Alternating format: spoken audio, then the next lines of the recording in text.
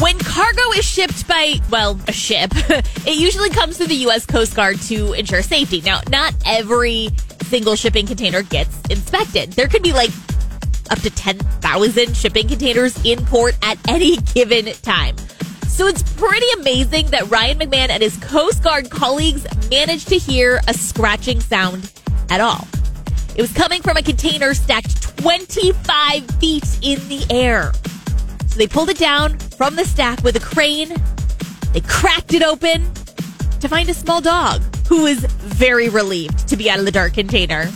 It's estimated that the poor girl was locked in there for 8 days with no food or water. And it's a really good thing they found her, too, because the container had at least another week of travel before it arrived at its destination, and she likely wouldn't have made it.